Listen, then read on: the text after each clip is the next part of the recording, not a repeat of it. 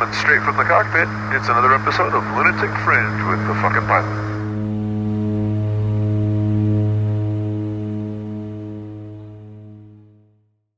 Ready, set, go. All right. Once again, the fucking pilot back in the can for another edition of Lunatic Fringe. Feels like we've done this before. I've got another interesting character to tell us some seriously cool stories and a hell of a background to the sport.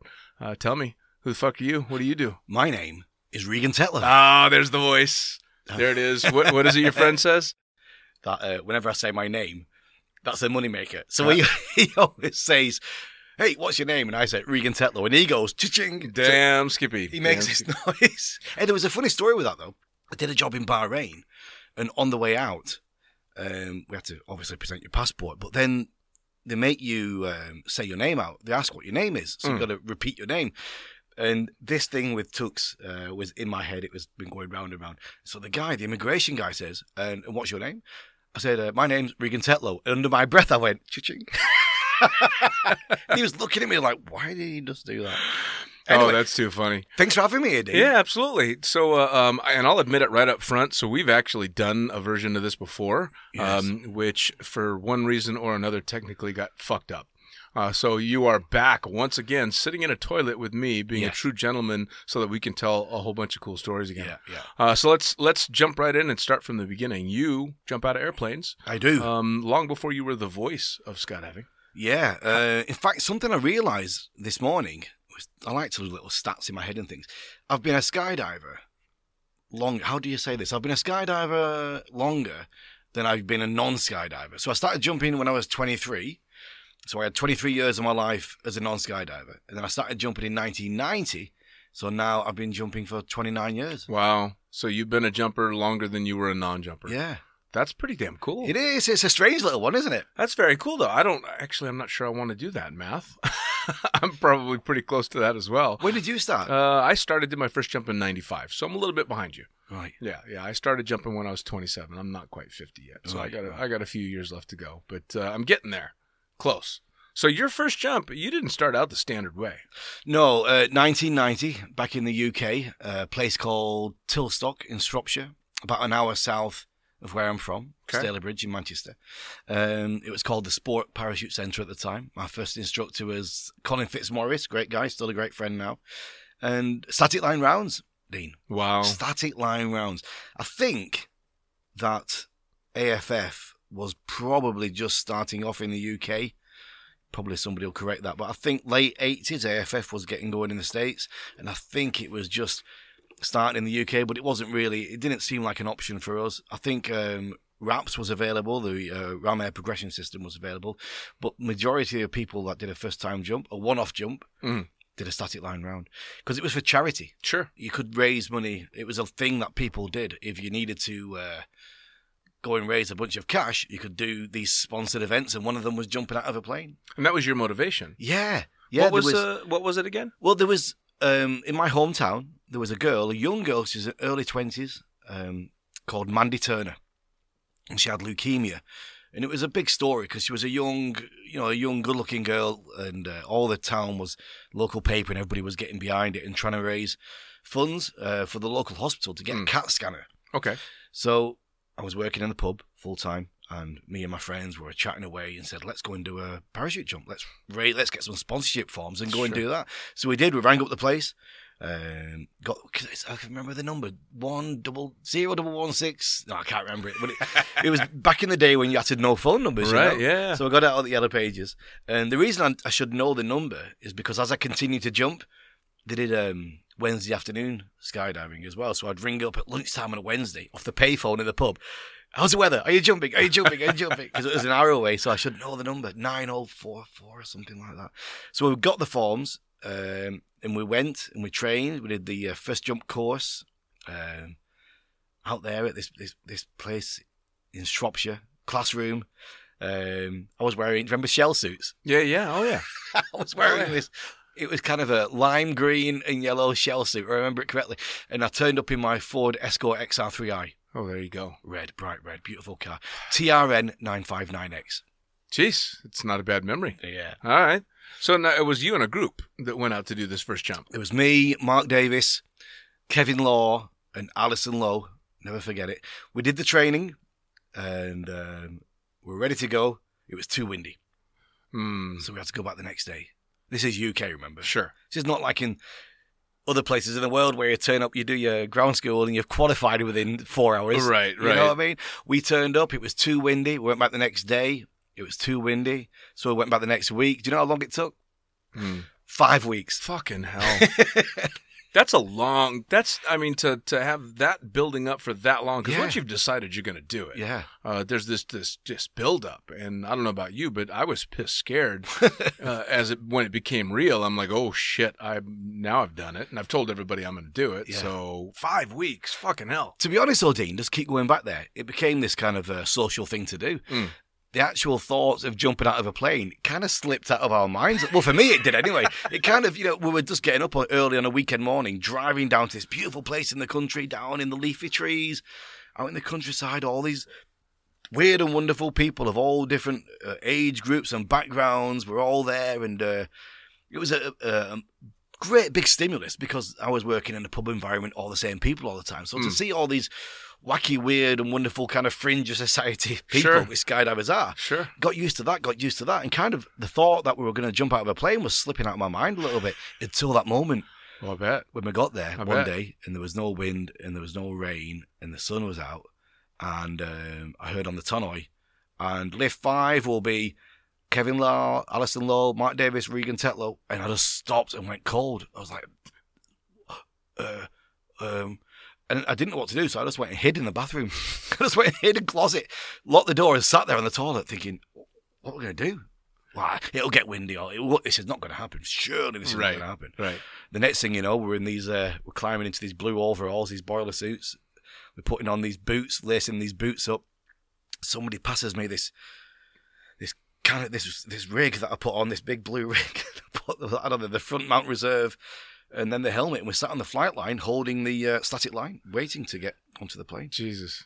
And they had this derelict old Ford Transit van with crates in the back, which took us down to the end of the runway, about 300 yards away. And we got into this van, and this guy who was driving the van, he had like 2 teeth. And he was like one of these bald people with lots of hair. You know, those type of bald people with lots of hair, one of them. Yeah. And I thought, this is just kind of crazy. And then we got to the plane, and it had a milk crate for a seat inside. Obviously, no door. Juliet Victor, it was. I think it was Golf Alpha Tango Juliet Victor. Piper Cherokee 6. I've seen that aircraft recently. It's now owned by James Swallow. He uses it for transporting himself. Climbed into that, and off we went down this old World War II runway, bouncing around, bouncing up, and bouncing down again, up, and then down, and then up, and up, and up. And we started to climb. And after about 20 minutes, we were at 300 feet, and then we carried on and on and on. And then I remember now just being in the plane, and as it was banking, like looking out at this big gaping door, this gap of a piece of plane missing out into the sky, and just trying to comprehend what I was seeing. Sure. This kind of 3D image of like the world that you've not used to see before, with no kind of window or television screen, just this gap. And we're just going round and round. And I can't remember, I might have been first. And it kind of got me I had to shuffle my arse up to the edge of the door. And the exit was to have your feet outside. Sure. And be on the ledge. Yep. Left hand back, right hand forward, head up, looking in at the instructor. And this guy, we drilled it time and time again. After 5 weeks, you drilled it and drilled it and drilled it. And the plane's going like, and he's staring at me all intense. It's, and he goes, go! And everything, there was a lot happened in that moment as he said go. There was a lot went on. The first thing that happened was I was in my head saying, absolutely not, I'm not doing it. And the next thing you know, I've pushed off the plane. And I'm off the plane. I can see the plane going away from me. And my first thought, this is all within a fraction of a second. Sure. The first thought was, you coward.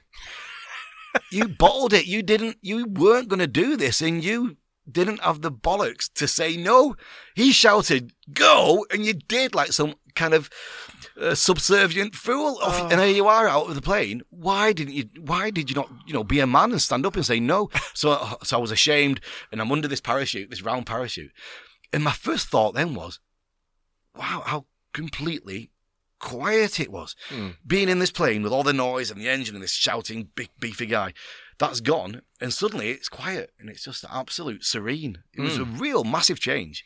I love that your first thought as you left the aircraft was to call yourself a pussy. Yeah. That's a little bit backwards. Usually people are patting themselves, oh man, I'm a badass. No. I just jumped out of a plane. Absolutely not. But you were a pussy because you didn't refuse. Yeah. That's jump number one. Jesus God. So now you find yourself under this round, and you're right. It's a very different experience, especially from the overload inside the aircraft, and it's way too much fucking input on top of the stress and everything else, and a fair amount of fear and all that. And of course, now you're personally ashamed of yourself because you jumped. Well, that kind of passed. Now I was kind of like starting to enjoy it a little Sure. bit. I thought this is actually quite cool, and then I saw some other parachutes. I was like, what? Oh no, it's the guys. It's my old friends, of course. Sure. I wondered where they come from. I couldn't compute. What are they doing? Oh yeah, okay. They were from the same plane. And then so I'm thinking about what we need to do. And right now with AFF and all the other coaching, everybody's got the radios in the helmet and the guys on the ground, which I've done as well. You talk people down and speak to them nicely. And okay, Dean, it's time to do a left-hand turn. Show me that you can turn left. And off you go and turn right and stuff. And that's how calm it is now. We didn't quite have that. Right. I think radios did exist in 1990. I'm pretty sure. Yeah, but we didn't have them. What we had, our instructor on the ground, while he was briefing us on the ground, he had this big megaphone which went over his shoulder with a microphone piece, which was really loud. He would say, "This is what you will hear: car number 1, turn left." Really loud. It's a loud megaphone. Sure. When you stood next to him, when you're 2,000 feet away, 2,000 feet vertical and probably half a mile horizontal, what you hear is. I'm waiting to hear number 1 turn right or number 2 turn left. All I can hear is, and then this guy seems to be getting more and more excited, and I can watch the other people, my other friends. Their parachutes are turning round. Remember, it's round parachutes. Right. So you've got these vents at the back. So the air goes in, pushes them forward at about 5 miles an hour in a no-win situation. Right. Of course. And so I'm watching people turning, think, well, I should start turning. So I started turning. Not really thinking why I should start turning. And then I noticed that I was turning without putting input, and I could feel myself turning. Obviously, the wind was taking me, and I could see the ground starting to speed up a little bit. So I'm obviously going with the wind. But then my training came back, and I remember him saying, don't make any turns below 200 feet, which seems like a good idea and good training on the ground, apart from the fact now we're not wearing altimeters. Who knows what 200 feet is? Sure. And so then I'm just looking and watching, and we're turning and turning. I thought, well, we'll be okay. Feet and knees together, PLF, and the ground came. Wow, the ground came. I bet it did. It really came. Luckily, it was a potato field. It had just been ploughed, and it was September, so it was nice and, it was dry. Nice and soft. Boom! Into it I went. Bam, bam, bam, bam. It was a bit like Superman arriving in Kansas. Sure, Yeah. sure. So that was okay, though. I was brushing myself down. I felt brilliant. But unfortunately, Alison, I was watching her going away, and she hit a farm gate, and she bust her ankle up terribly. On jump number 1. Jump number 1. Oh. So the ambulance comes and she's in the ambulance. So we jump in my XR3 and we've got a VHS recorder with us. Right. Because we're doing like a little behind the scenes thing. Big VHS recorder. Like the That's side. one of those ones where you had to throw the whole camera over your shoulder. Yeah. With a full tape in it, with a VFS tape in it. I think we'd hired it from somewhere. I think we'd rented it or something. Sure. And so then we're in the car driving behind the ambulance, and my mate is filming me, and I'm doing like a mock documentary. You join us live in Shropshire as we head to the hospital to find out the condition of Alison Lowe. Oh my God.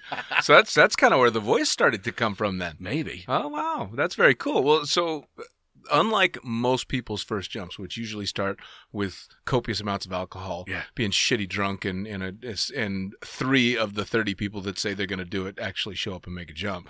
You guys jumped to buy a fucking CT machine for somebody with leukemia. Yeah. That's a pretty noble first story. It was pretty cool. I think we raised about £2,000, something like that. I'm telling you what.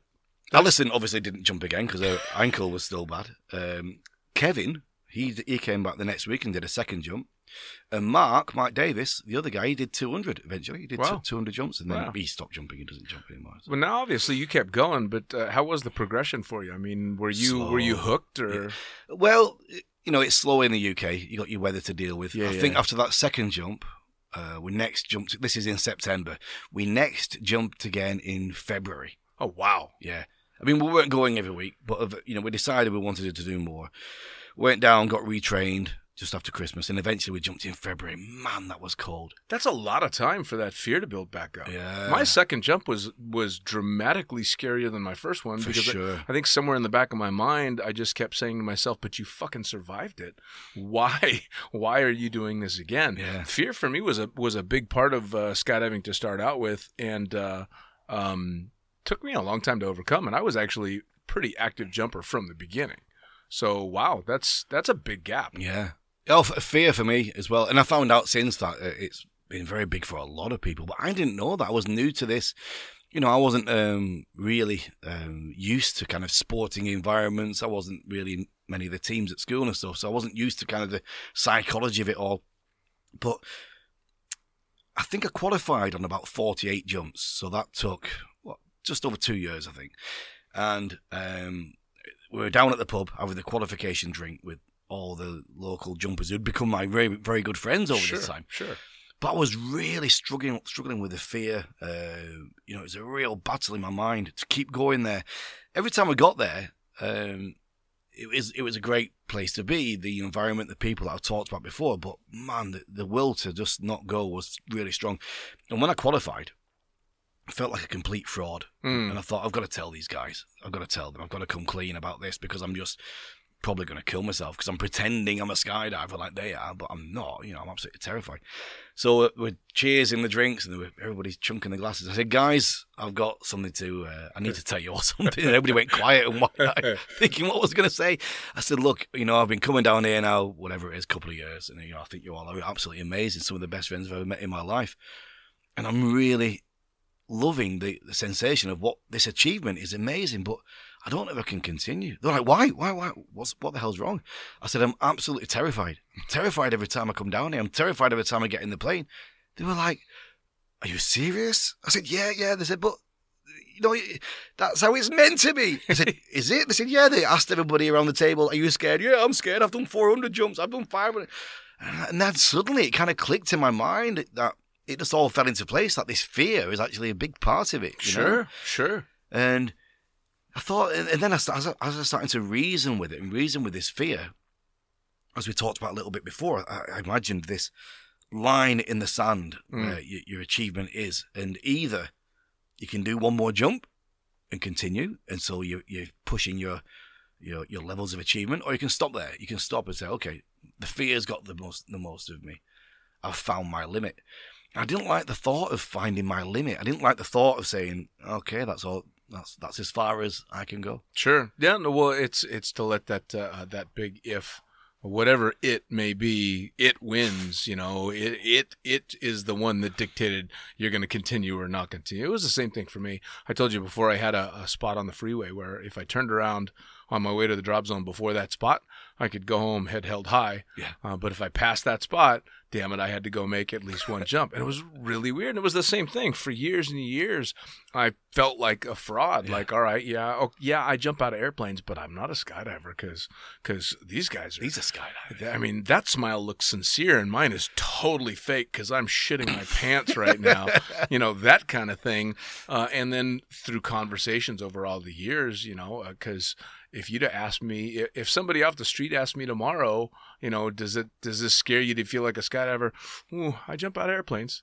I mean, I'm an 11,000 jump rookie as far as I'm concerned. Yeah. Which is kind of a nice thing. It's a good way of keeping yourself alive, isn't it? Yeah, man. The fear does a few things. First off, it kicks in all the training and it keeps you safe and keeps you alive, but it also highlights the accomplishment. If it weren't for the fact that some of this shit has scared the living hell out of me, I wouldn't be so proud of it. Yeah. If this stuff wasn't scary, everybody'd be doing it. Yeah. So it's kind of cool in that respect, I think. Yeah, back in the day, I can remember actually getting to the gates of the drop zone and turning around and driving all the way back home. Sleepless nights. But yeah, it is. It's if it grabs you, and that element of achievement, of accomplishment, I mean, that's really good. And, Yeah. and the feeling after a day of jumping, it's one of the best feelings in the world. Especially, were you on a small drop zone, or where were you? Where did you learn? Started in Vegas, actually. Okay, so that's quite but it was a very small drop Yeah. zone. Yeah. But that kind of small drop zone feeling, I don't know if many people what their progression has been, but for me, finishing off a Saturday when they're in the middle of the summer and there's a packing mat outside and somebody's got a guitar and you're doing your last pack job of the day and you're drinking a beer, it's just one of the best feelings in the world. Yeah, I don't know what it was like to start on a big drop zone. So for somebody that started at Paris Valley or an Elsinore or something like that, that's such a huge drop zone. I don't know what that vibe would have been like, but I can't imagine that it would be quite as tightly knit as, the drop zone that's got maybe a dozen regular jumpers, and every story from everybody, and it's a much more intimate setting, I think. And it's pretty amazing too. It really is. I remember, you just reminded me of a story. I think it was in Eloy, and I was out there doing some stuff, and I had a friend who worked there. He was one of the packers, and he said, "Look, tonight, quite a few of the staff we're having a barbecue. We're going to be around the fire pit, and we're going to be, having a few drinks or whatever and chatting away. Do you want to come along? It's like a local thing." I said, "Yeah, I'd love to. Where is it?" So he explained where it was. It was down the RV somewhere, and you'll find it. So I get there and pull up, and I get out, and I think I've brought some beers, and there's a fireplace there, and everybody's sat around it on the rocks, and so I get myself a seat and I start chatting away. And I had a great night. I had a fantastic night. But I don't remember seeing my friend or anybody else I knew.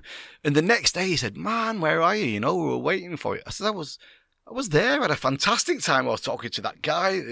And it turned out I just kind of gate crashed some random non-skydiving bunch of people who were having their own campfire. I sat with them all night, chatted away. That's awesome. The wrong fire. I totally forgot about that. Oh, brilliant. Yeah, the bonfire stuff has always been, the community of skydiving, and that's what everybody has highlighted throughout the podcast, is that the community, if it wasn't what initially drew them there, it's certainly what kept them there, or at least kept it interesting after everything else became, I don't want to say normal, but just when you're jumping all the time and everything, it was that community that really grabbed you. Especially in the UK with the weather situation, a lot of the time you wouldn't be even doing any parachute jumps, so you'd just be there for the community. Sure. And the games and the stuff you would do, and the parties at the night, and going down the local pub, and the things that you would get up to. And now, you want to hear about danger? I'll tell you about danger. Being in the UK when you're not skydiving, the things you do. Man. Whoa. Man, the majority of the injuries and the stupid shit that are done on weather holds in the States. So I can only imagine what it's got to be like in the UK. Well, you had told me before too. You worked in. Did you own your own pub? Yeah, I worked. My first job was a graphic designer as I left school, and I was doing a bit of bar work on the side of that. And then the guy that I was working for, he wanted a full-time manager. He bought a second pub. Okay. So he got me in there to do that with him. And he asked if I would, be full-time working in that industry. So against the better judgment of my family, I quit as a graphic designer and went to work full-time in a pub, which was a big disappointment to a lot of people. But it was brilliant. I was getting loads of money and starting talking to people. And so... Well, and cheers to pubs. Cheers, man. So that was an excellent start to my, that was my 20s, in my early 20s. And that's when I started skydiving. So I was pretty fortunate that I was not going out really. I was working 7 days a week. And so I had disposable income, which I could use for jumping out of planes with.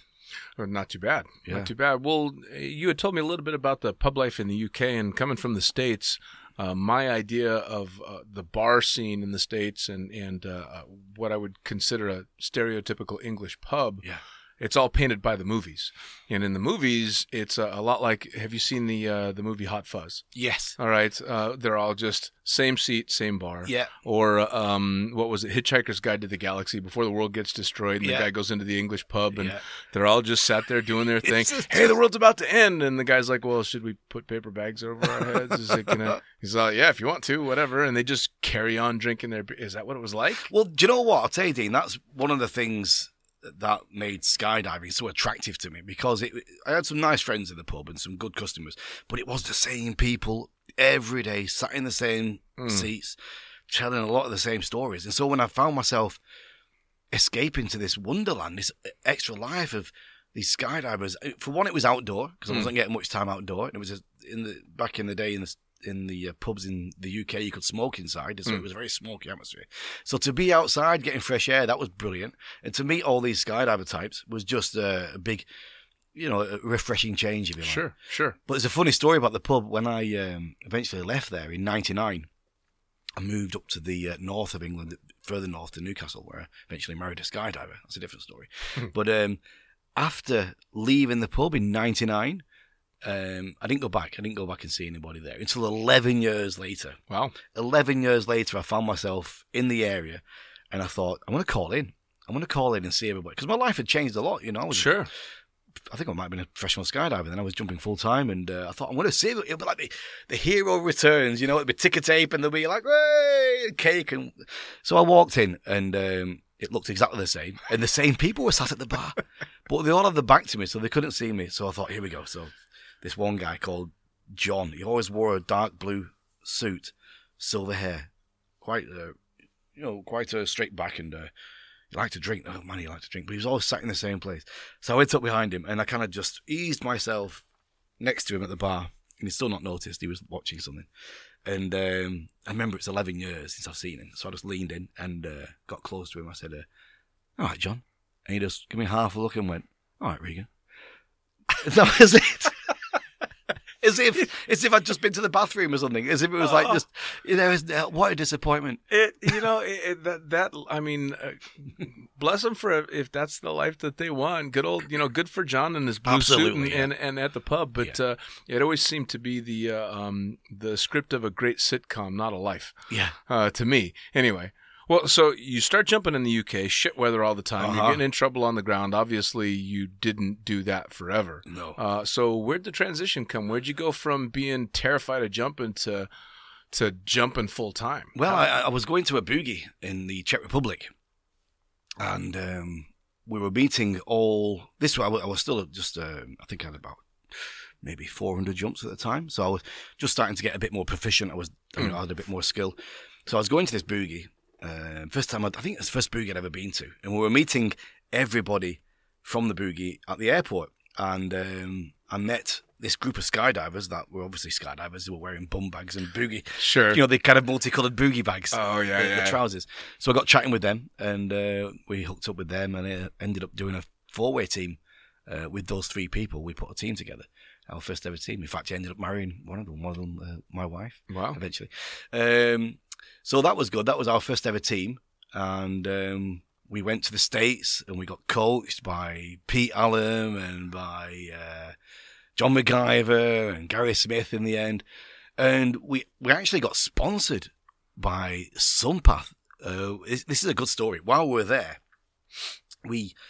remember, we weren't a professional team. We weren't a top-level team. We were just what was called an intermediate team back in the day. Sure.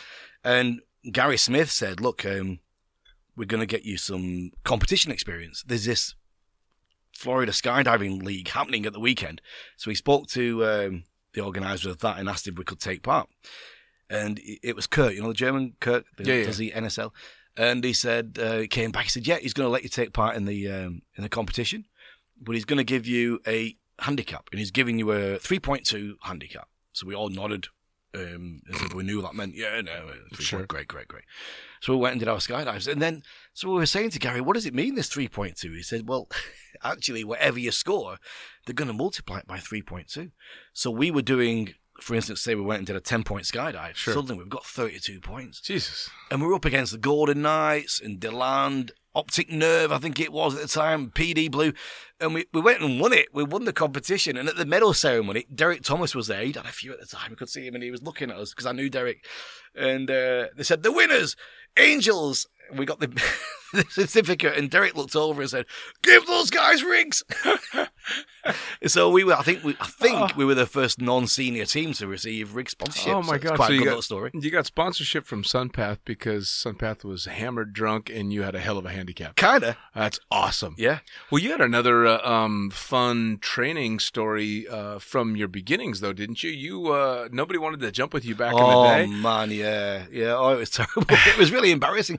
We were going to, in fact, that boogie I went to that I've just talked about wasn't my first boogie. I'd been to one before in the same place, and then I think I had maybe I think I did my 100th jump there and about 90 jumps when I went there or something.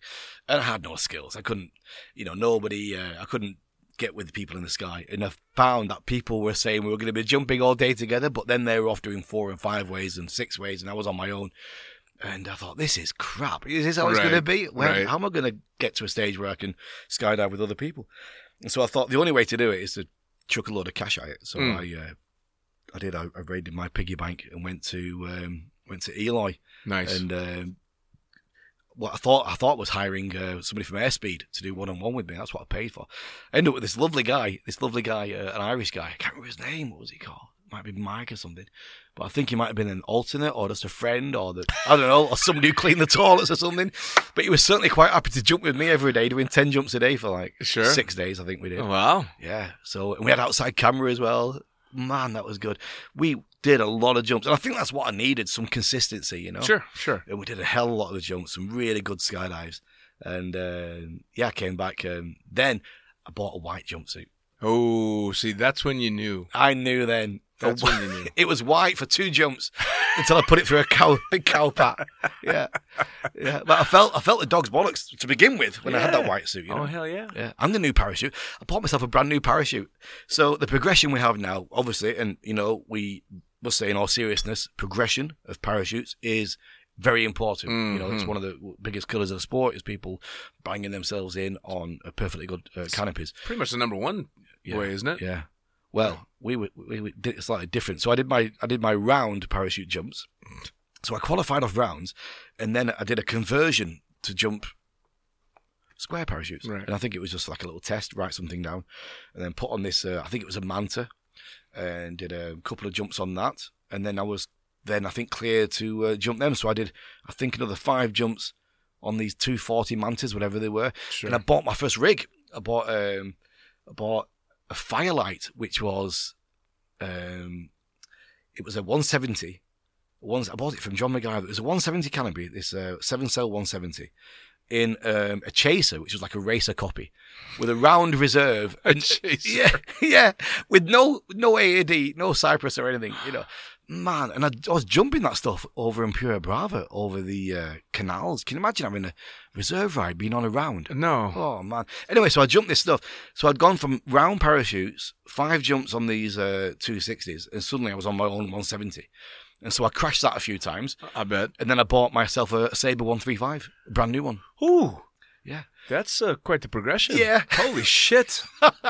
Did you pay any stiff prices on that one? Well, I think I was just lucky. I wouldn't recommend it now to anybody, but I ended up doing over 2,000 jumps on that Sabre. And Wow. it never let me down, never cut it away. I'll tell you what, people used to talk a lot of shit about the Sabre ones, but I had a shitload of jumps on Sabre ones, and I was super, super slow on my progression with canopies because I started out as a wind tunnel instructor in Vegas. Did you? So, yeah. So the free fall portion of it didn't throw me any big loops. I was learning pretty quick, at least belly flying stuff. Yeah, right. And I started shooting video right away, but the canopy stuff took a while.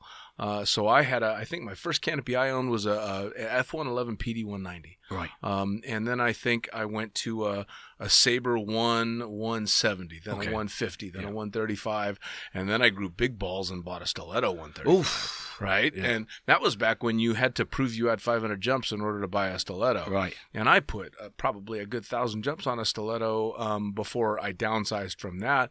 And by the time I finally ended up on a Velocity, I had thousands of jumps. I took it really, really slow when it came to canopies. But I was also coming up in the time when people were frapping in left and right. This is when they were still toggle whipping stilettos and people were pounding into the ground. And if you read the fatality reports in skydiving, everybody was dying under a perfectly good canopy. Did you see that video on Facebook today? Some guy in Brazil, an off landing.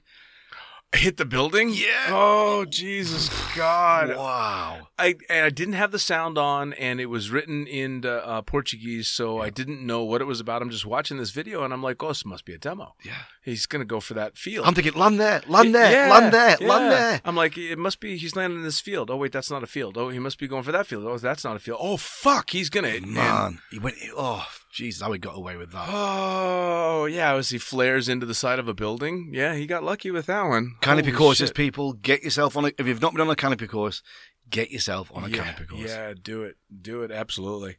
So jumping, you fall in love with jumping. How about instructing? Yeah, well, the jumping was, I got my rating for free fall instruction for giving people their what we called FS1 back in the day, the formation skydiving thing in the UK, FS coach.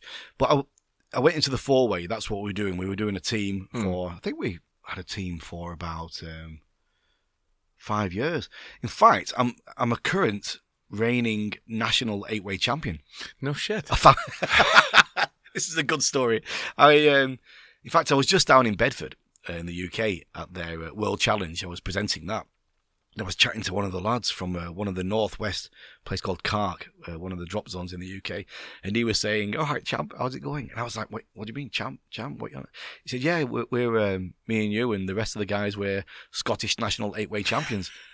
I said, "Are we?" He said, "Yeah, because they used to have their own Scottish championships, and right. They don't do it anymore. Now it doesn't exist, and so we would just happen to be at the last one that they ever did. We put two four-way teams together. I think we scored 7 points in total or something over all the rounds, and I think there was only 2 teams, so we won. And so for the last 20 years, is it? We've been national champions of Scotland. Hooray! You gotta love that. Yeah. Oh. So if anybody wants to try and reinstate the Scottish national championships, and you can take it away from us. You got some high marks to hit, though. So four-way was a thing, and then that kind of ran its course, and I got divorced, and I moved into my own place, and I was doing some jumps with a bunch of people from the university up there in Newcastle, and they just happened to be having a trip down to Empura Brava in Spain. I think like 30 of them going, there was. And they asked if I would come along. They said, "Will you come and do some one-on-one with us?" And because they knew I was familiar with the drop zone. So yeah, I said, "I'll go down with him." And I think it was just the right place at the right time. The drop zone then, it was in 2003, 4, they were looking for somebody as a full-time role to do many different things really. Load organising, lower experience stuff, little 5, 6 ways, 7 ways, 8 ways. Just getting the solo jumpers all together, keeping them safe. Sure. Making sure there was a reference on the drop zone, like a front of house concierge type role as well, yeah. you know. Basically just making sure these people were spending all the money in their pocket. So when they rock up, instead of doing 2 or 3 jumps, they would do 5 or 6 jumps. And instead of packing for themselves, they would get packing tickets. And they offered me that job. Wow. They offered me the job there. And I said, I don't know, because I was mid-30s. I think I was 34 at the time. And I'd just started a new job in recruitment in Newcastle, where I was living. And I'd just got my own apartment. It was a whole new life. And the job was going quite well. Sales role, and was really enjoying it. I had a new bunch of friends. It was really cool. And then to be suddenly offered the job as a full-time skydiver, I thought, I don't know if I want to do this. I really enjoy my jumping, but do I want to do it full-time? And I was thinking about it, and they said, "Well, when are you here until?" So I said, "Tuesday." They said, "Well, let's meet on Monday morning, and then we can decide." So I'm thinking about it, and I thought, do you know what? I had a vision in my mind of being back in the northeast of England in the middle of the winter, in the snow, in the sleet, in the shit, in the cold. And I thought, I don't want to do that. There's a once-in-a-lifetime opportunity here. Sure. And so we went and sat in the meeting, and I'd already decided I was going to take it. But so they talked about what they wanted, when they wanted me to start, and we shook hands, and I agreed on the deal. In fact, the deal was I walked to the door, and we'd not discussed salary. I have no idea what I was going to get paid. And I said, I'm sorry, we forgot to talk about the money. What are you going to pay me? And one of the owners, Ivan, looked at me with a wink. He said, "Not a lot." And I went, "Yeah, okay." And I suddenly thought, it doesn't matter actually, does it? It's going to be, I'm living in Spain. I'll be jumping out of planes. I'm sure it'll be enough to cover my rent and food.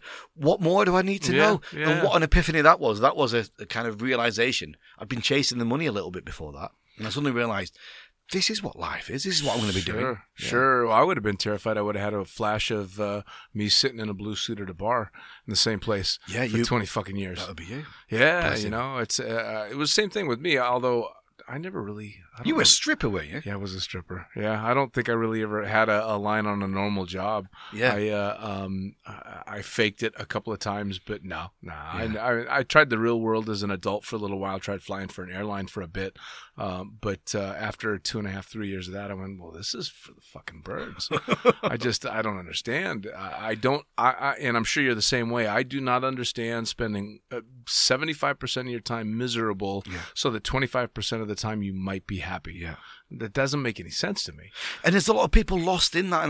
And you know, I don't think it's out of laziness. I don't think it's out of lack of imagination. It's just so difficult when when you're in that kind of situation to break out of it. I think I've been very fortunate to find myself, first of all, as a skydiver, to break out of my hometown and to discover new places and to be offered, you know, that chance of going working there in the drop zone for 10 years I was there as well. And then eventually to give that up and to retire from that and to go freelance, another big milestone of a move, another big scary move. Sure, but I'll tell you what, the fact that you did it the first time was probably what allowed it to happen the second time. It makes it easy. Yeah, you know, you're like, well, all right, fuck it. I made this enormous leap one time around and survived it, and it wasn't so bad. And even if it got bad, I handled it. And so it makes that next step a little bit easier, and so on and so on. Well, the first one, I suppose, was quitting the pub, because that was quite a it was a good business. It was bringing in good business, and so to decide to leave that and go and move up to the northeast of England to get married and to start a new life, that was quite a big decision. You know? Sure. To leave behind a big income. So I did that, and then to go and live in Spain and be a full-time skydiver, that was a big move as well. But it was that's where the presenting started, really, because I was already DJing. I was already using a microphone. I used to do my own. Fucking Englishman is a DJ. They've all been a DJ, haven't they? Eh? Every single one of them. What is it? It's just a great way of picking up chicks. It's got to be. I mean, don't get me wrong. I used to promote raves way back in the day in San Francisco. So when the rave scene hit the United States, it was well after it had, gotten started in the UK. Yeah. You guys were already well into all that stuff. But, every Englishman I've ever met has been a fucking DJ at some point. When I was doing it, this was before the rave scene. This was when we used to play records, right, and use a microphone and say, "Ladies and gentlemen, Jackson 5 coming up next tonight." You know, that was that kind of thing. Awesome. And I honed my my technique of presenting on that. We used to do a Sunday night disco in the pub. And it was only a little room, and I had down the left-hand side, I had what the pub was called the Fleece. I had my fleecettes. So they knew the set list, and they would play like tracks from Grease and stuff, and they'd all do the actions and all the songs and things. We had little gimmicks I used to do. I used to do a little bit of slapstick stuff with props and all sorts of things going on. It was like a little stage show, really. Sure, yeah. So that was brilliant. I actually got to do something similar for quite a few years, actually through a motorcycle accident. I was working, as you said, as a stripper in Las Vegas, and it busted up my arm. And when I had done it earlier in my life in California, I had been on the mic a little bit just to announce the shows that we were doing. Right. And it was literally just because nobody else would do it. Yeah. So when I busted myself up in a motorcycle accident in Las Vegas, my money went away real quick. Right. Because, you can't stand up and take your pants off with a big hunk of metal sticking out of your arm. And it happened that the DJ and MC, the master of ceremonies at the time, was leaving at the exact same time that I screwed myself up. And I ended up spending, 3.5, almost 4 years as the MC of the show. Wow. And it's the same thing. You're announcing all the acts, and you're, playing the jokes. And of course they get a bit canned after a while, but it's fun. It was really, really entertaining to do. So I can definitely see the attraction. But how did that start for you? I mean, you did the DJ stuff, but you're very well known now as like the announcer for air sports. Loads of lucky breaks. That job in Spain, working on the drop zone, eventually I got my AFF and tandem rating, and so I was doing that as well as load organising. And then they were having the King of Swoop competition on the beach. They'd done it a few years previously, and so all the top canopy pilots really turned up there for that event. And they wanted an announcer, and I was a DJ there, and I was DJing up at the drop zone on a weekend as well with a microphone and all the rest of it. So they asked me if I would go and stand on the beach with a mic and a sound system and calling the pilots as they landed. And I said, yeah, well, what's the deal? How does it work? He said, yeah, well, we'll be there all week, and it'll take you off the tandem rotation, and you'll get an extra €100 per day. I said, yeah, go on, let's Yeah. do it. So I did that. And I think they had that competition 2 years in a row. That would have been 2005 and 6. And then it kind of went quiet with the presenting then. The next break was when the Dubai scene started. There was 2009. I remember it was a Sunday night. I just got back to the apartment. I had my old Nokia phone, the old Nokia with a snake thing. And I got an SMS from Renier Boss, and he was the guy who'd organised the King of Swoop, and he had the Drop Zone shop. And he sent me this SMS, and it said, "See you in Dubai, you're paying the beers." So I thought, well, what does that mean? Why? Because Dubai wasn't part of the conversation with anybody, really. Sure. It didn't mean anything to do with parachuting or skydiving. So I thought, what does that mean? So I rang him, and he answered the phone. He always calls me Rigi. He's like, Rigi. I said, what's this text? What? He said, no. Oh, no. I shouldn't have said that. I said, whoa, what's wrong? He said, no, I've been drinking, and it's a secret, top secret. I shouldn't have sent it. I said, what's a top secret? He said, well, you're going to get a call tomorrow morning from the Emirati Aviation Association. I said, the what? Well, let me get a pen. So I'm trying to write this thing down, these words that I've never heard. Emirati Aviation. I said, what is it? He said, yeah, they're going to call you. And they're putting on this big event at the end of the year, this International Parachuting Championships. And they want a speaker. So I've put your name forward.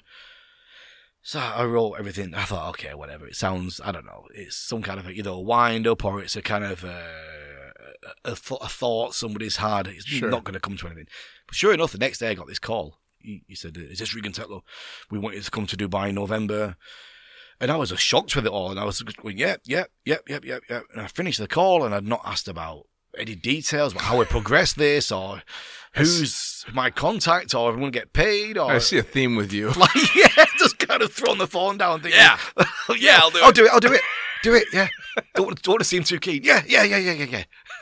Middle. Yep. So I did, and so they took me out there, and on that November, and that was the first Dubai International Parachuting Championships, and I did my one and only jump over the Palm there before Skydive Dubai existed. Wow. Yeah, at the end of the gig, there was a place on the helicopter, so I grabbed the broadcast mic, made sure the broadcast team weren't watching, took the mic into the helicopter and lobbed out, and I got this pic of me on my back with the mic. Awesome. Turned it on the canopy. And all my other jumps since then that I've been to Dubai have been at the desert campus. I've only jumped one jump over the Palm. Oh, wow. Before Skydive Dubai existed. So that's kind of really where the announcing and everything kicked off. Yeah, we did that 2010.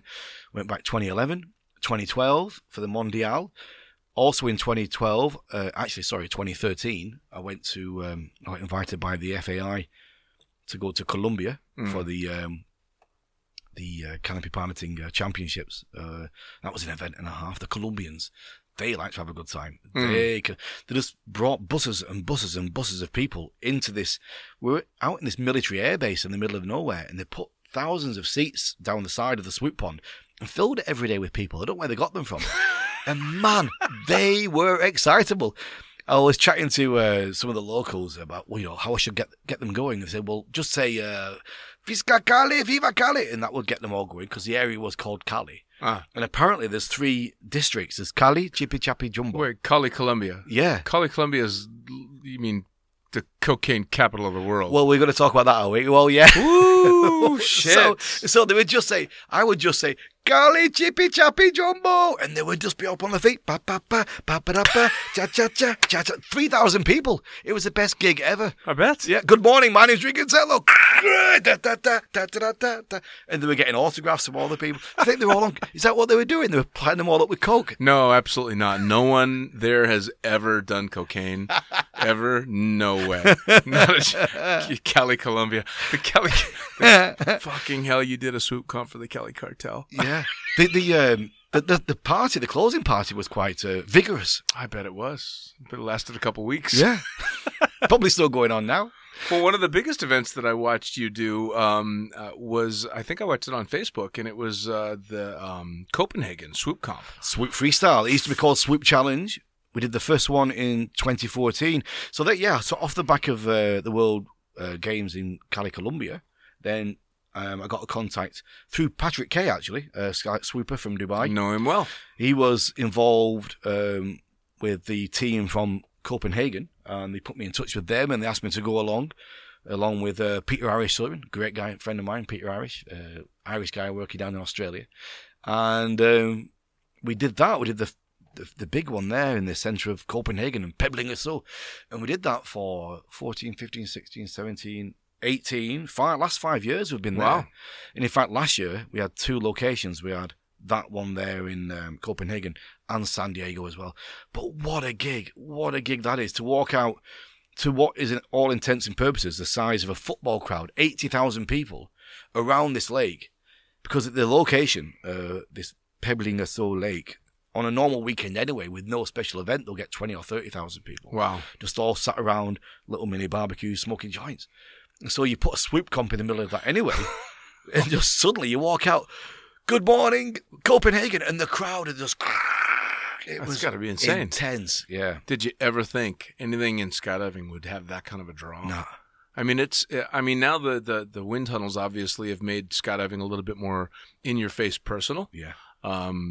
And I think we talked about it before outside this show. The skydiving has never been a huge spectator sport just because it's not really accessible. Right. If you have to watch something on a TV, it's very difficult to call it a spectator sport. But as soon as you start to throw swoop or tunnel flying into it, it's now in your face. Yeah. So it becomes this huge thing. But I still never would have thought. I mean, 80, 100,000 people? Holy shit. I mean, what's really held it back in the past with TV is obviously the weather, because of the time slots with scheduling. I mean, it almost broke through in the late 90s with the Extreme Games. Remember that? With the sky surf scene? Sky surfing. Yeah. That really was when it almost kind of hit the big time. It was there, on the TV with all... Were you on a filming a? Yeah, I was camera for a sky surf team, and yeah. I was. That was basically when I was coming up. Was when the X Games were still going on, and I was watching, Vic Papato and Troy Hartman, and I was watching all of these people and just, absolutely amazed at what was going on. But because I was in skydiving, I at least understood it a little bit. But even then, some part of me understood that if you don't know anything about skydiving and specifically sky surfing, this would be a very alien thing to you. And it really was. And I think sky surfing kind of went by the wayside for a couple of reasons. One, the general public couldn't understand it. Again, if you got to go watch something on a TV, who's going to go to a location to watch a big screen? So that's going to kind of kill it.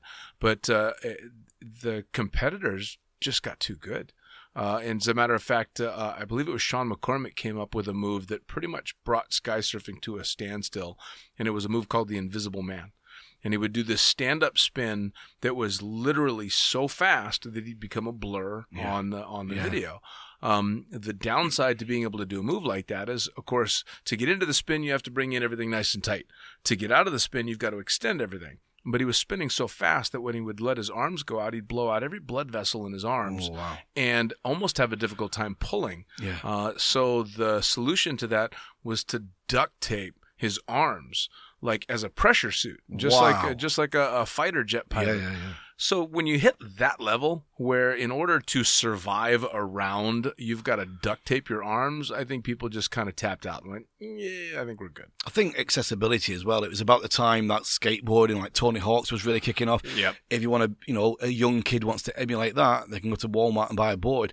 If you want to be a sky surfer, there's a whole different process to go through to get there. So. Yeah. You can go out and buy a $150 skateboard, or you can look at $150, a day as a minimum, and that's not without gear. Yeah. And I think we were quite fortunate as well with the Swoop Freestyle and the tunnel events too, that they all kind of came together at roughly the same time as the whole live stream culture we've got now with Facebook Live and with YouTube Live as well. So now we can broadcast anywhere in the world to anybody at a fraction of the cost of bringing on a TV production. So that's what's really made a big difference. Absolutely. As well, well, but a lot of it's still got to go into. I mean, the production value of the Copenhagen gig was spectacular. I mean, the figures. I mean, I was privy to the budget, and it's like a lot of money to try and develop and bring on that sponsorship. Good luck to the guys, and hats off to them, to George and Michael, who have been instigators in the Swoop Freestyle over the last 5 years, how they've brought that level of investment,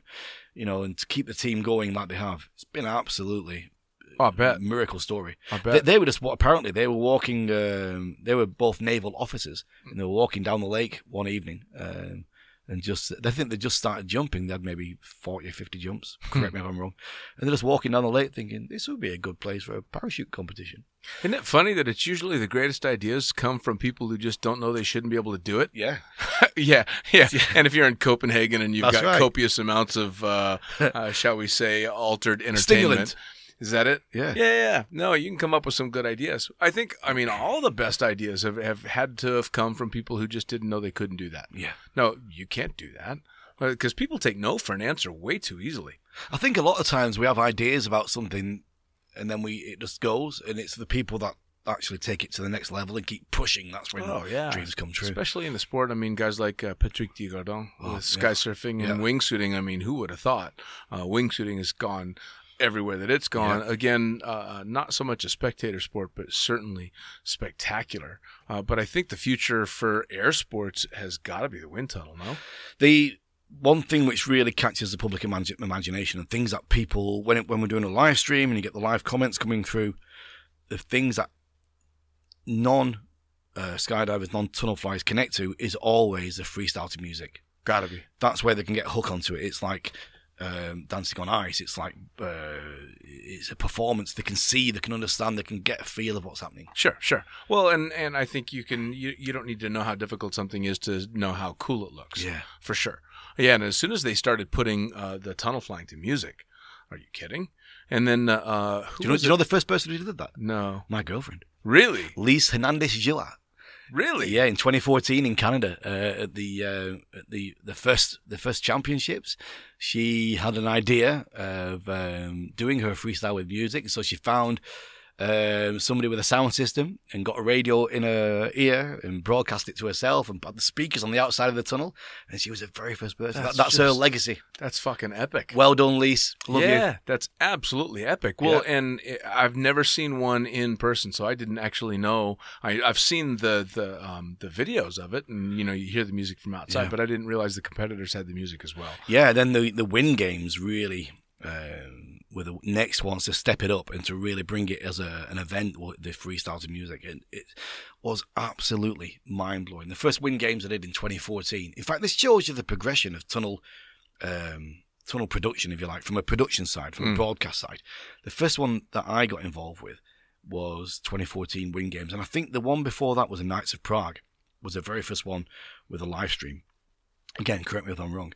But what we did, I had a mixing desk and some MP3s and a microphone, and there was a guy with a Sony camera, and he was filming me while I introduced the next flyer, and then he would turn and film the tunnel, and he would film the flight, and then turn back to me, and I was playing the music and introducing the guys as they were coming in. All right. And that was only 5 years ago. Look at the progression now. We've got full broadcast quality productions taking place. It's crazy, full isn't it? Outside broadcast. Yeah, it's incredible. No, it's absolutely mind-blowing. Well, and as quickly as that stuff is progressing, the talent in the tunnel is progressing just as fast.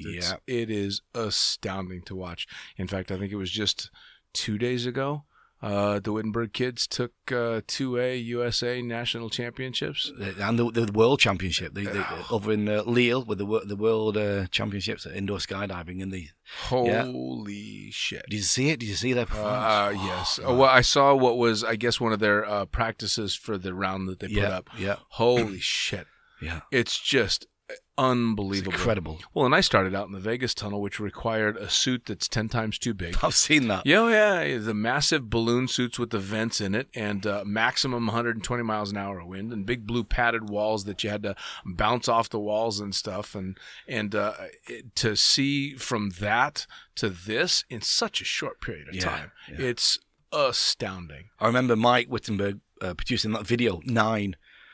Oh my God, that video. Yes, yeah, I remember that video. Yeah. That video made me love, respect, and hate a 9-year-old all at the same time. Because it was so well done. The video was so well produced.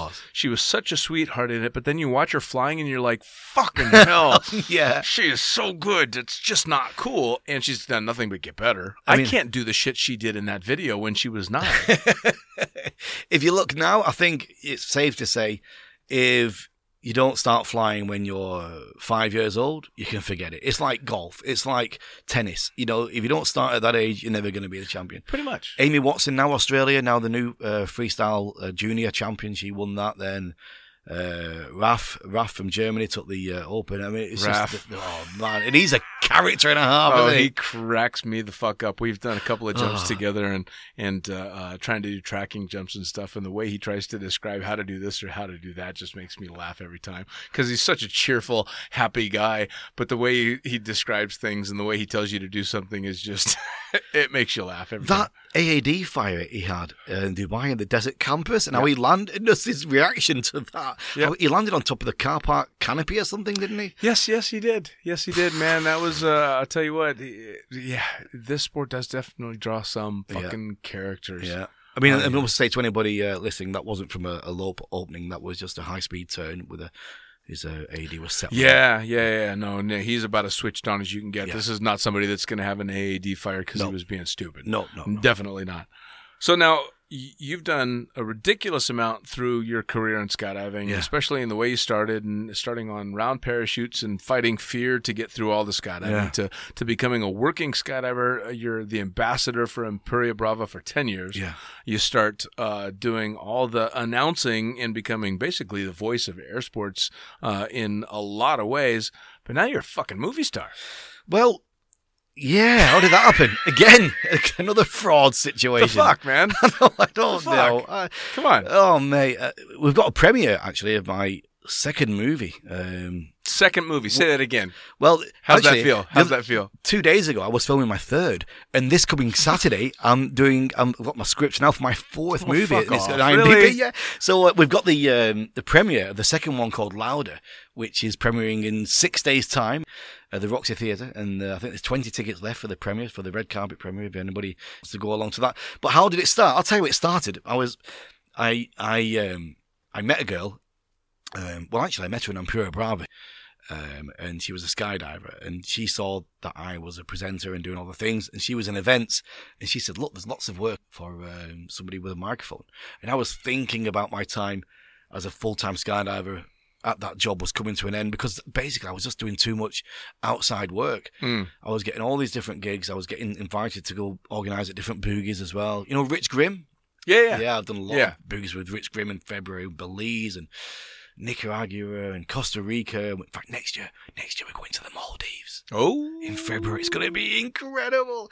So, and I was doing all these outside gigs, and there was one particular moment where my boss, Ralph Curatel at Imperia Brava, we were having a chat. He was very calm, and he says, "Hey, Regan," Swiss guy, he's very calm. He says, "Hey, Regan, so how are you doing? It's good to see you." I said, "Yeah, I'm doing fine." He said, "Have you been away?"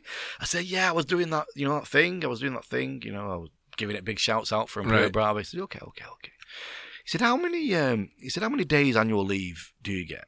I said, I think it's 34 days. He said, yeah, it's good, 34 days. That's exactly what you get.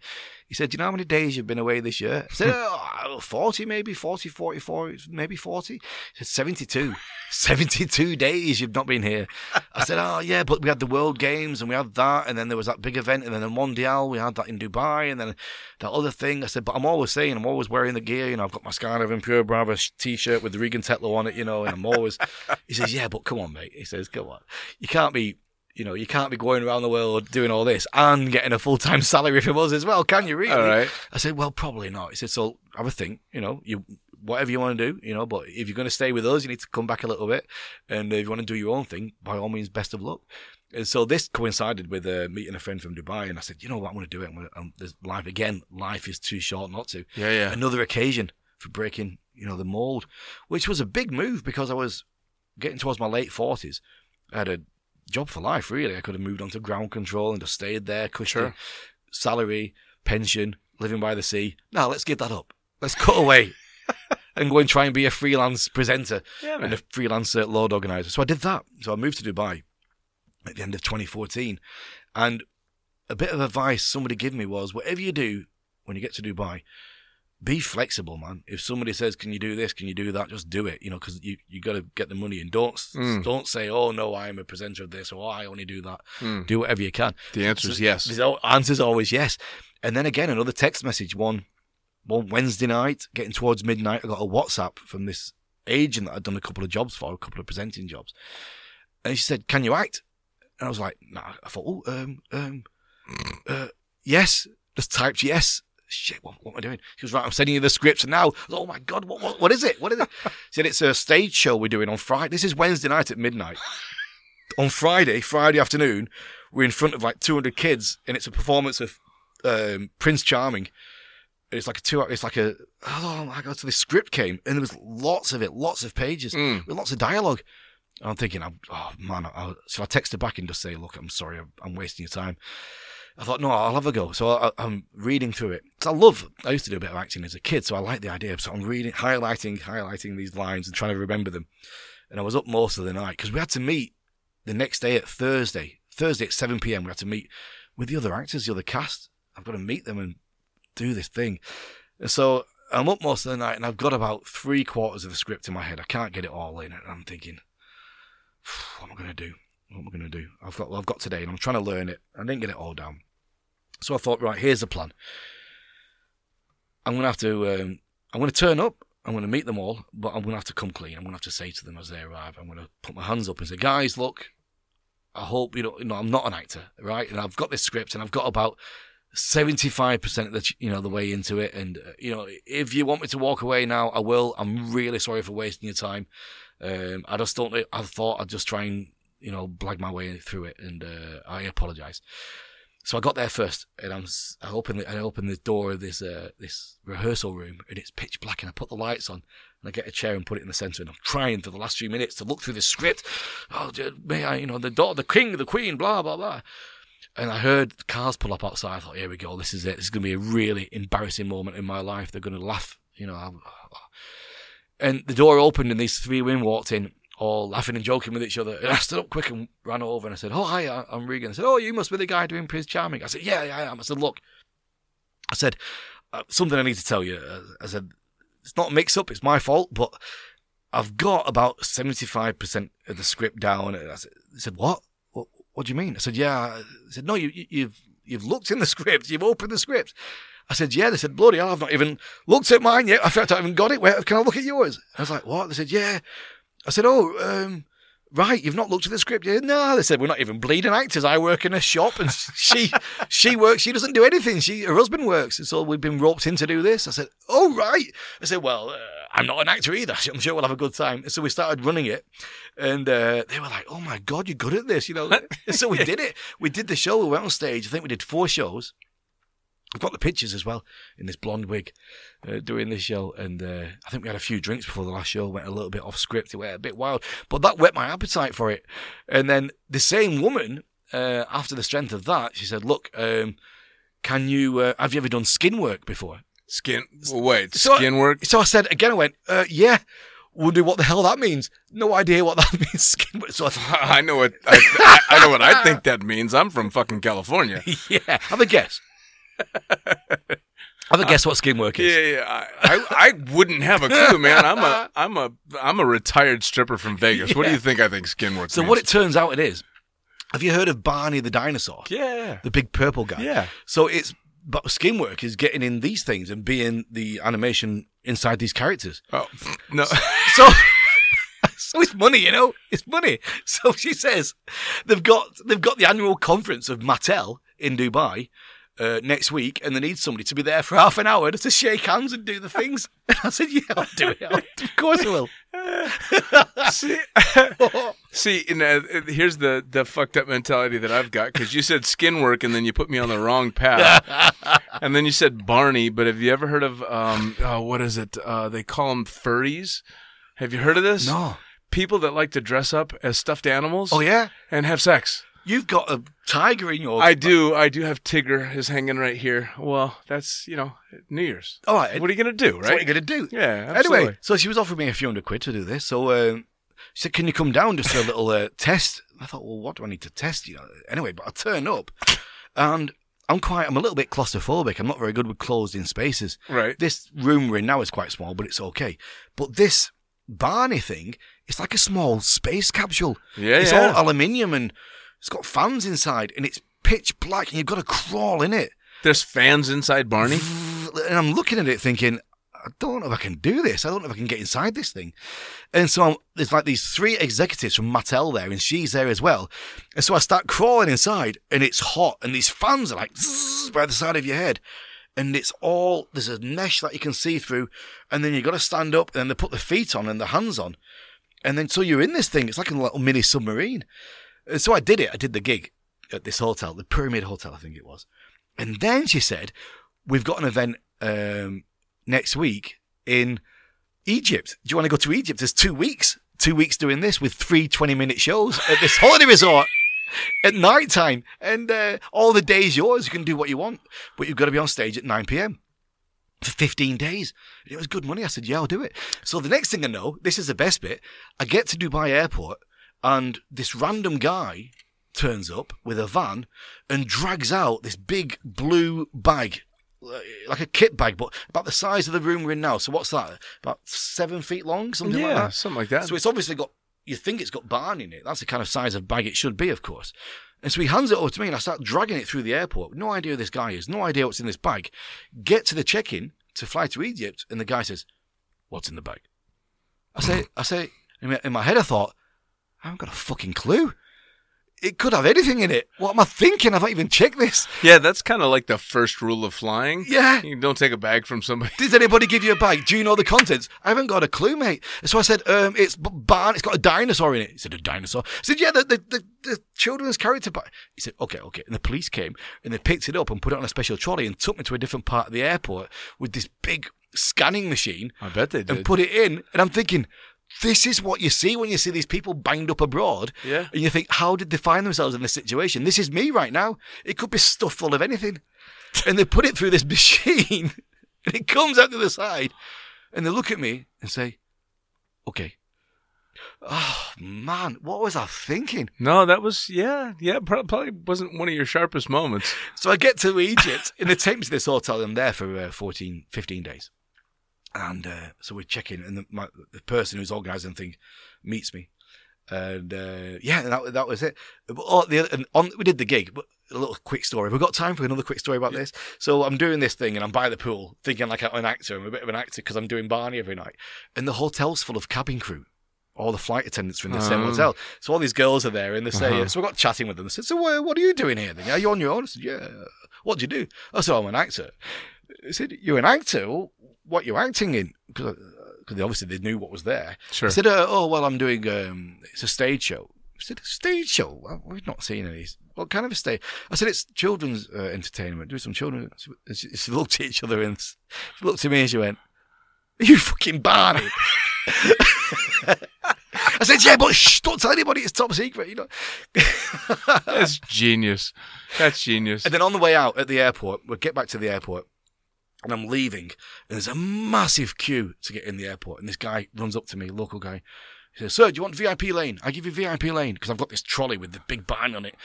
VIP lane, sir. I said, yeah, I'd love it. He said, $20, 20 Egyptian pounds. So I pulled out 20 Egyptian pounds and give it to him. And he said, okay. And he kind of ran away. And I never saw him again.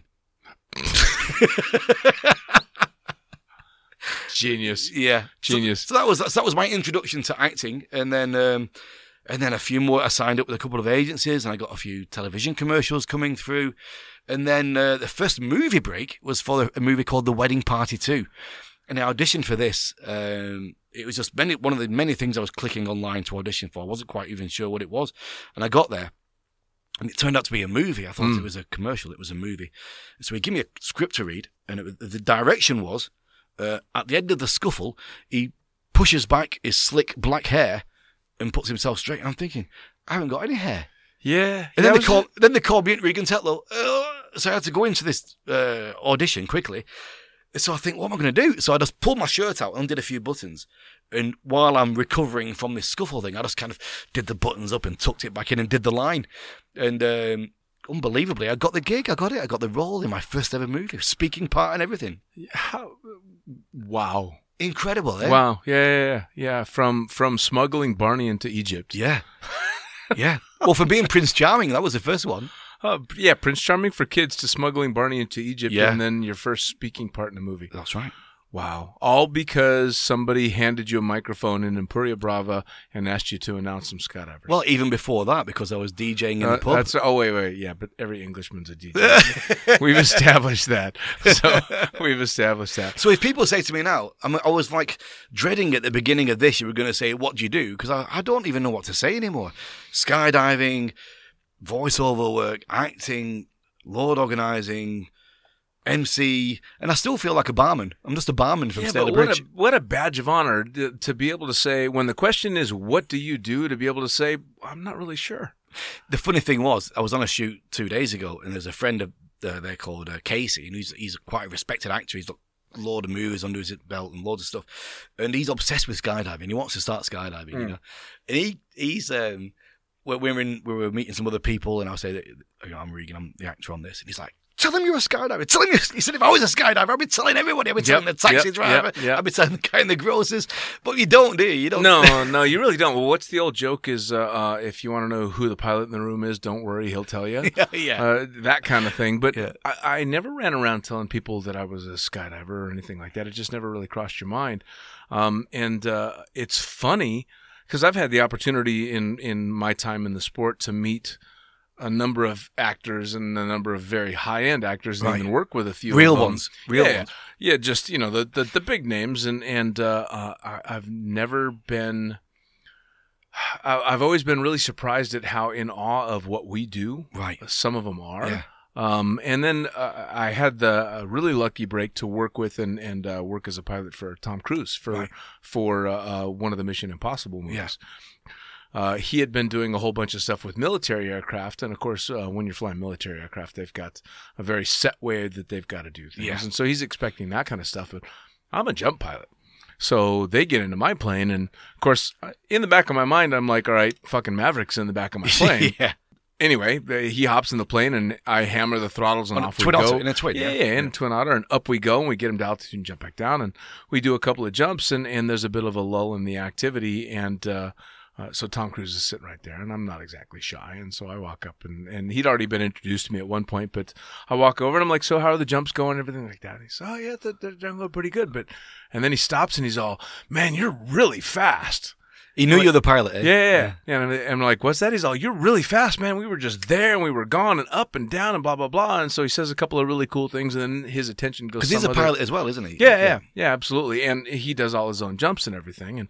And his attention got drawn in a different direction. And one of the co-captains that was there with me is like, dude, Maverick just told you you're a fast pilot. And I'm like, oh, check that box. Fucking hell, cha-ching. Nice. But it always struck me as really funny that that these hardcore actors that everybody looks up to thinks the shit that we do just on a weekend for fun is cool as hell. Yeah. So it's all in perspective. It is. You know? It's what you get used to, isn't it? Yeah, it really is. And it also, the skydiving has taught me so many lessons in regard to that kind of stuff too, that at the end of the day, they're all just people. Yeah. You know, so who knows, dude? Next time you might be walking down the red carpet at the Oscars.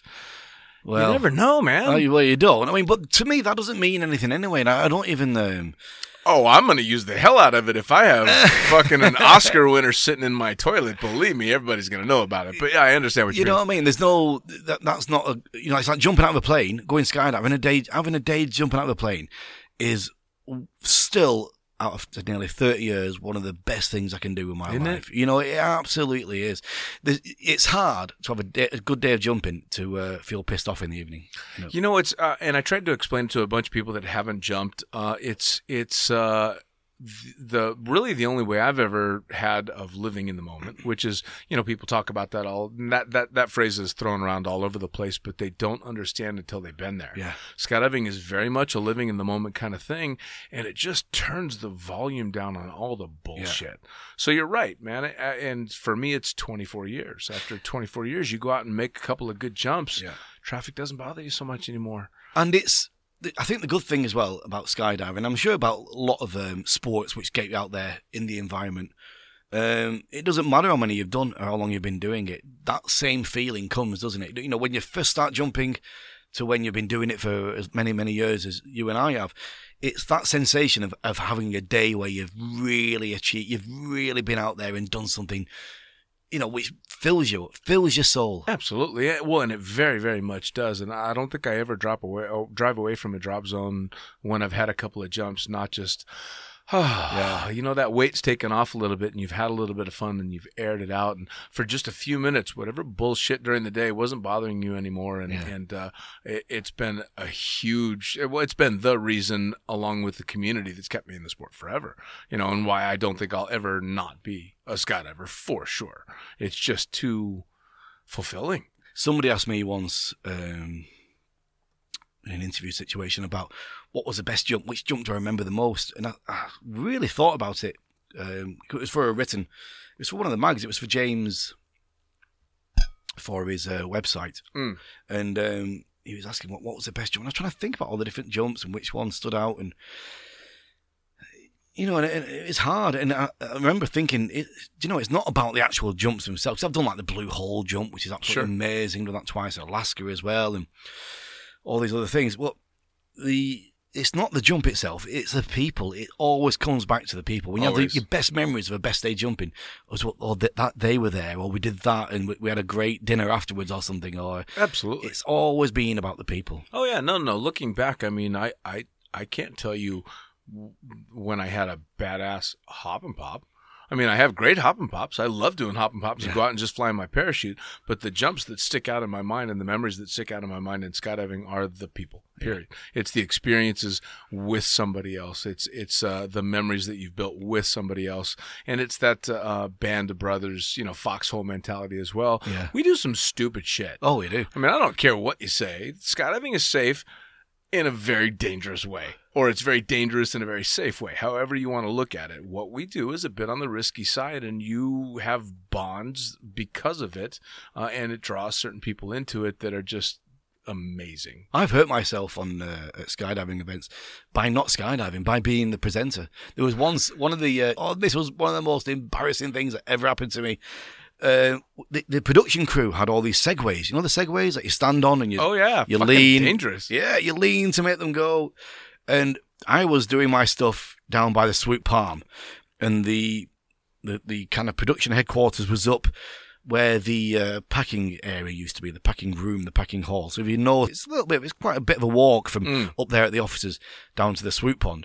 But they had these segways, and it was one of the big events. It might have been the World Games, actually. It might have been the World Air Games in 2015. So there was a lot of people there. It was late afternoon. There might have been a few thousand people. I had the microphone, and I was entertaining the crowd in between elements. So there was other stuff going on, like classic accuracy and all that kind of stuff. So I'm on the mic telling people, and I think I got this thing going saying, ladies and gentlemen, I need to get back to the Swoop Pond for the next round of accuracy, which takes place in the next 15 minutes. I'll see you there. And I decided to carry on with the crowd because we had a good atmosphere going and saying, hey, do you think I should take the Segway there? And everybody's going, yeah. No, do you really think I should? Yeah. They were cheering, getting them all going, go, yeah, go, go, go. So I got in this Segway and I've got the mic in one hand. And I'm trying to control this thing. And no, I've road segways all over the place. They're easy. There's nothing to it. Right. You just lean forward and off it goes. And it's one of these off-road ones with the big tyres. Sure. It's grass which goes down to the Swoop Pond. I'm on the grass and I'm going forward. And everybody's going, yay, yay, faster, faster. And so if you lean forward, you go faster. And the crowd are going crazy. I'm into the mic and I thought, right, I'm going to really lean into it. Go as fast as I can. And I was leant all the way forward and just slid off the front. And the thing slid from underneath me, kicked me on the back of my legs and flipped up in the air. And and it was wet and I'm in the mud in a suit with mud on my face. And all the crowd just went quiet. It wasn't even a massive, if they would have given a massive cheer, it would have been like sacrifice for the entertainment value. They just all went quiet. I'm just there on my own in the mud. Oh, on man. A Segway. Off the Segway. Oh, well, you know what the worst story about a Segway is? Did you ever hear about the guy that designed Segways? No. He fucking died on one. You're joking? No. He rode the damn thing off of a cliff into the ocean and drowned. Wow. I am not even kidding you. Straight over the cliff? Right off the cliff. He obviously didn't... What? How did that happen? I have no idea, but I know for a fact it's true. I've researched it. He got on his Segway. He accidentally went off a cliff into the ocean and fucking drowned. No way. So you're lucky you just fell over in a suit. Yeah. Oh, man. Oh, man. Well, so what comes next for The Voice? Well, I've got branching out into many other air sports, of course. I'm doing a lot for the FAI. I've been doing the canopy piloting and the wind tunnel stuff. I broke into the sailplane activity, the gliders. They have their Grand Prix. So I've done a couple of them, which is that's pretty intense stuff because it's all like 3D on screen. The biggest one I'm doing at the moment, well, actually there's two. So the drone racing is really taking off, if you pardon the pun. That's becoming quite a big thing. They're getting a kind of an international Grand Prix of that going. But the other one that I'm doing is balloon racing, commentating on balloon racing. Gas balloon racing. All right. That's what I thought. Right. When I got the call, do you want to commentate on the balloon race? I thought, what's this? Like a children's event or something? Right. It's gas balloon race. It's the oldest air sport in the world. It's over 100 years old. It's called the Gordon Bennett. That's because the people in the first race are still in the fucking air. They're still going. They're still going. So it's helium. It's helium, and the balloon. So there's two types of balloons. You've got your hot air balloons, Right. Which we all know. We've probably all jumped out of hot air balloons. But then you've got helium gas-filled balloons. And the way the race works, they fill it up with this incredibly dangerous gas. And then they're weighed down with sandbags. They've got sandbags all around them. And then by releasing sand, off they go. And the idea of the race, it's a long distance as far as it can go. And with atmospheric pressure and all the rest of it, the gas does leak and evaporate eventually. And so it's a challenge between how much gas you've got in and how much sand you've got left to see how far they can go. And when you're watching them with the sand, it's not like chucking out bags at a time. It's like a little spoon. It's like a few grains for an extra bit of lift here, because you might get 1 mile an hour wind from the west here and then another 2 feet up. There could be another wind going another direction. Wow. And they've got to go. And they wanted me there for a week. I thought, I'm going to commentate for a week on this. On the marks, get set, go. But the whole experience is incredible. It starts off with this very prestigious parade of all the balloon pilots at sunset. And so they've got the gas in, and so they're very buoyant. And so me and you can lift up the basket and just walk it forward with the crew inside. Oh, wow. You put it on this podium with spotlights over it, with live TV and commentating on this. And then the national anthem of that country starts, and then the crew let go, and off they go. And they've got the GoPros and stuff, and they're chucking out confetti and shiny things, and the band's playing. It's really pretty emotional. It's like Phileas Fogg. It's like Around the World in 80 Days. And so all these, I think last year there was 30 teams off they go. And, you know, they have meteorology teams. They have it's like NASA headquarters, all the screens and the meteorology. And so they're tracking them overnight. And so that we go back the next day and we look at how they're tracking and where they've got to, and we speak to the meteorologist and find out what the plans are for today. Well, they could carry on that track. Like 6 of them have broke off going that way. Another 5 have gone this way to the west. There's winds coming from the west there with a system which could take them out towards, we took off from Switzerland. They could go out towards the UK or up towards Russia. There's this one, for the last 2 years, they've headed towards this corridor between Belarus and Kaliningrad. Belarus on the north, Kaliningrad on the south, and there's this 30-mile corridor to get through. And the airspace of these Kaliningrad and Belarus is closed. And so they've got to get the right winds, which are going to get them through this. So they've either got to land before they get there, right, which is the end of their race, or if they've got enough, they can get through and carry on for another day even and win. But this airspace infringing stuff is serious business. Oh, yeah. You know, I think maybe 5 years ago, one of them got shot down. The Russians put a fucking missile into him. Oh my God. I can't believe we're laughing. I don't mean to laugh.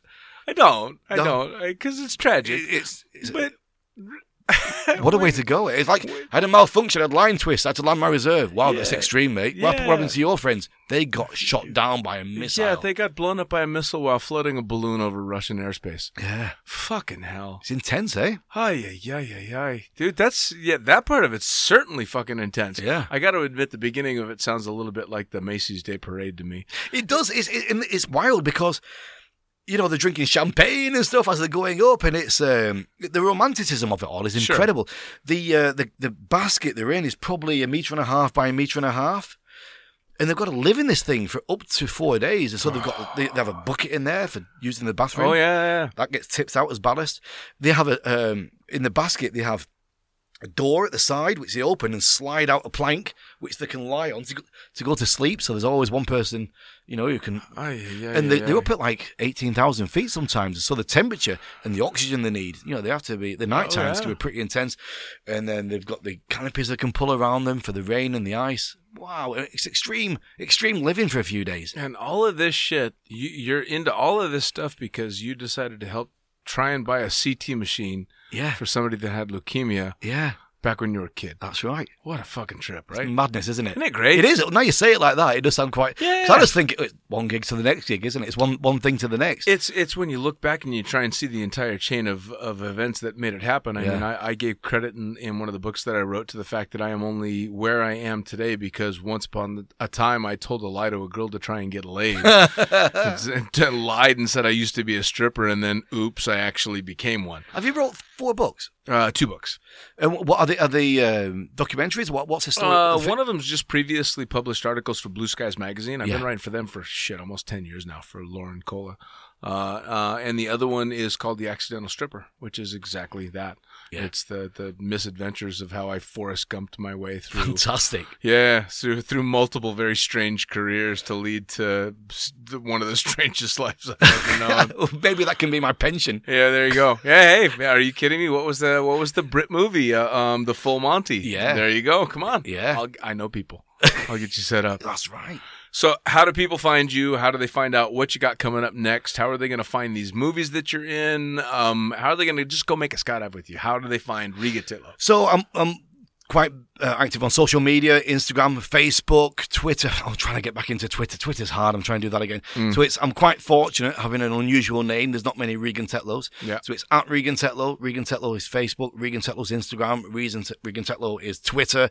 I'm doing the Instagram stories. I'm keeping everybody up to date. Come and follow me and awesome. Join us for the ride. And we got to hit the premieres of all the damn movies. And when you're on the red carpet and you're doing the whole Oscar thing, and you're up there on the stage, give a wink. I would like to say thank you to Dean Ricky. Yeah, just a little nod. Just a little wink or something like that. Yeah. Cheers. Cheers. Regan, twice since I didn't fuck up the audio this time. We have recorded, have we? We've got everything. Ladies and gentlemen, thank you so much for joining. Regan, thank you so much for once again coming and sitting in the toilet with me and shooting the shit. Thanks for having me here. It's been a pleasure. Lot of fun. Oh, cheers. Take care, man. Take care. All right, this has been another edition of Lunatic Fringe Into the Void with me, the fucking pilot, brought to you proudly in association with Blue Skies Magazine. Head on over to blueskiesmag.com where you can subscribe to the magazine. You can get yourself some really cool swag like leggings and t-shirts and previously published issues, and you can also submit your own really cool stories. If I can write for the magazine, so can you, so drop a line to Laura and Cola and let them know what you've been up to. As for me, you can catch my stuff at thefuckingpilot.net.